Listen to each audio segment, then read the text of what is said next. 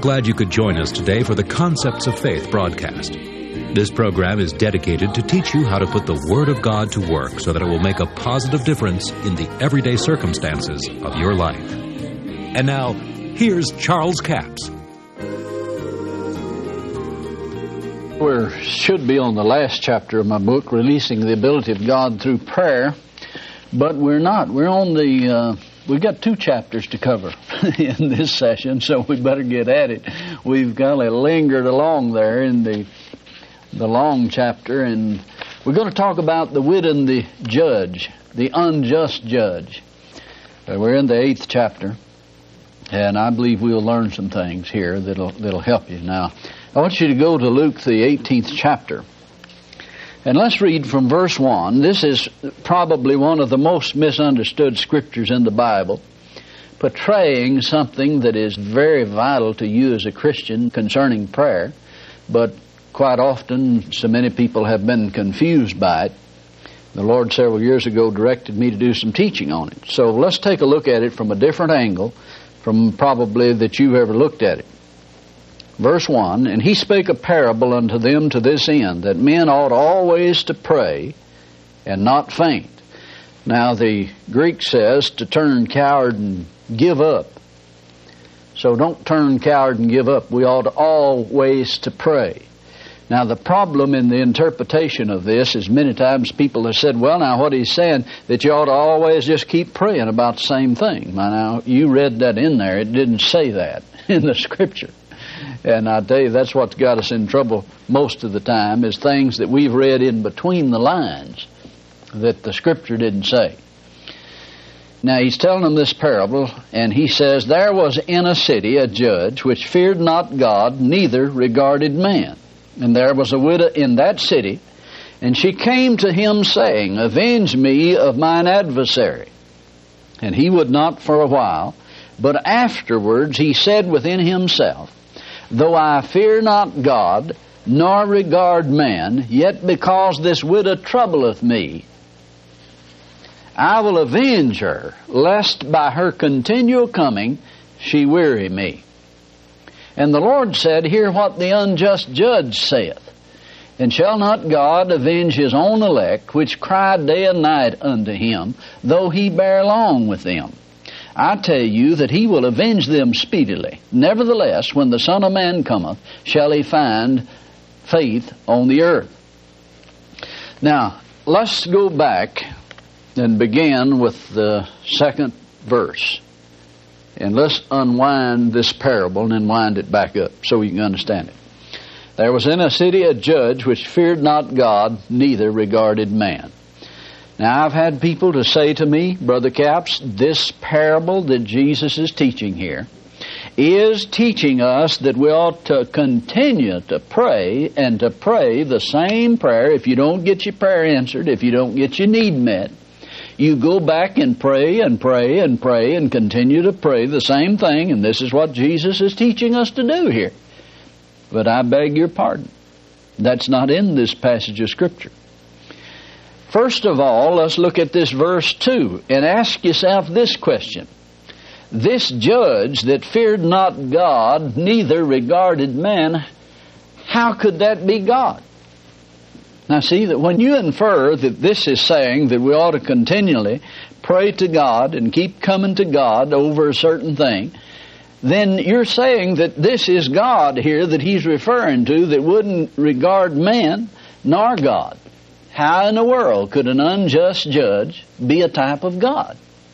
Well, you see, there's the first place we missed it right there. He does not qualify to be a type of God. But yet, he does qualify to be a type of the devil. And I believe that's exactly what Jesus is trying to get over to us.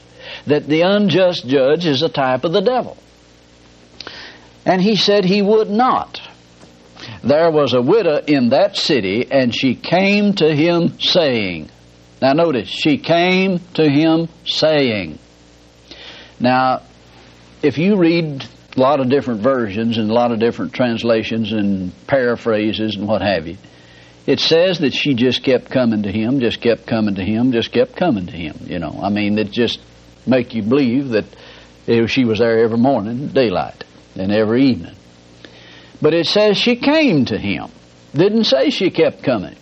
Now, the Greek does say she was coming to him. The literal Greek says that. But now I found also that in the Scriptures, in the literal Greek, that it says that Jesus was coming to his disciples, saying. So that doesn't mean that Jesus came in there to his disciples and said this, and he went away and came back and said this, and he went away and came back and said this again. Now see, that's the idea we've gotten from this, that she just kept coming back. She kept coming back, and this went on for weeks and months. But now see, we read that into that. The Scripture didn't say that. I'm convinced of this, that the woman only came one time. Now you'll have to make up your own mind. But I'm going to share with you what I see in the Scripture, and I believe that this is what the Word of God's saying to us. Said, avenge me. She came to him saying, avenge me, my adversary. In other words, she's walking while she's talking. You ever see somebody come in that, they had their mind made up and they're saying something, they want you to hear it, and they're talking while they're walking, man. And it says he would not for a while. See, he didn't intend to do it. He had no intention of doing it. She said, avenge me, my adversary. Now, first of all, let's notice here that when she said, avenge me, my adversary, this is not a request. This is a demand. She's made a demand on the unjust judge. This is not a prayer. This is a demand. She demanded that he avenge her of her adversary. Makes a difference when you understand what she's doing. Now, another thing that we need to understand before we go any further, that this widow in this city has no political pull. She's got about as little political pull as anybody could have. She has nobody to take up for her. She has no one to defend her. She's a widow. So this is a type, actually, of the person in Christ. If you get over there in Isaiah, the 53rd and 54th chapter, it talks about the widow that had more children than the one that has the married wife. Talks about forgetting their widowhood. So he's talking about an individual that is born again, that is in the kingdom of God.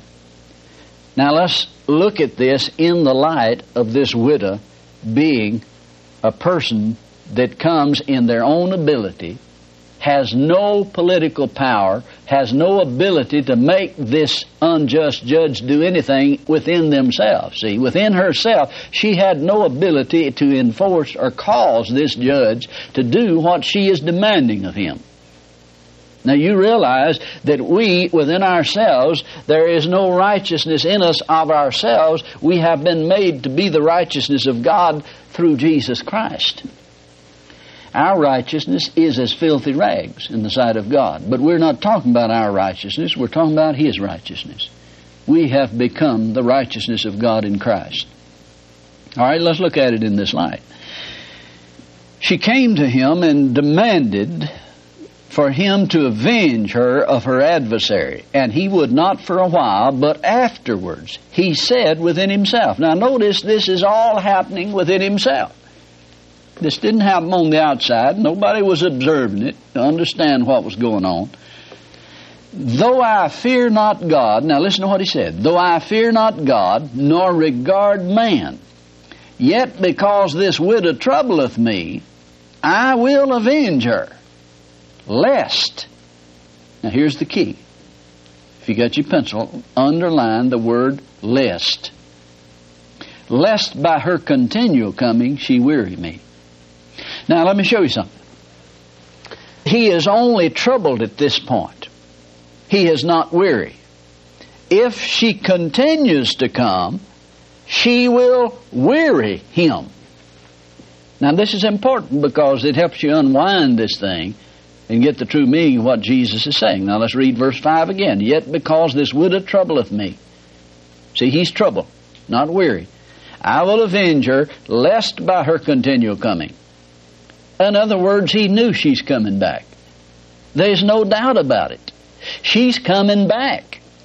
Because he could tell by the tone of her voice. He could tell by the bony finger, probably, that she's pointing in his face. That woman means business, and she's not going to take no for an answer. And if I don't do something, I'm going to have her morning, noon, and night. She's not going to give up.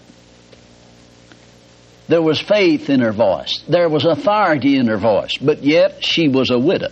She had no power within herself. See, this is a type of the Christian. This is a type of the believer in Christ that has no ability within themselves to cause the devil or demons to do anything, but yet, because we have authority, because we have the anointing, because we have faith, you can change some things by demanding your rights. Now watch what happens. Yet because this widow troubleth me, I will avenge her, lest by her continual coming she weary me. Now notice that if she continues to come, if she comes continually, he will be weary, but he is not weary now, he is only troubled. So she has not come but one time. There's only one time she's come.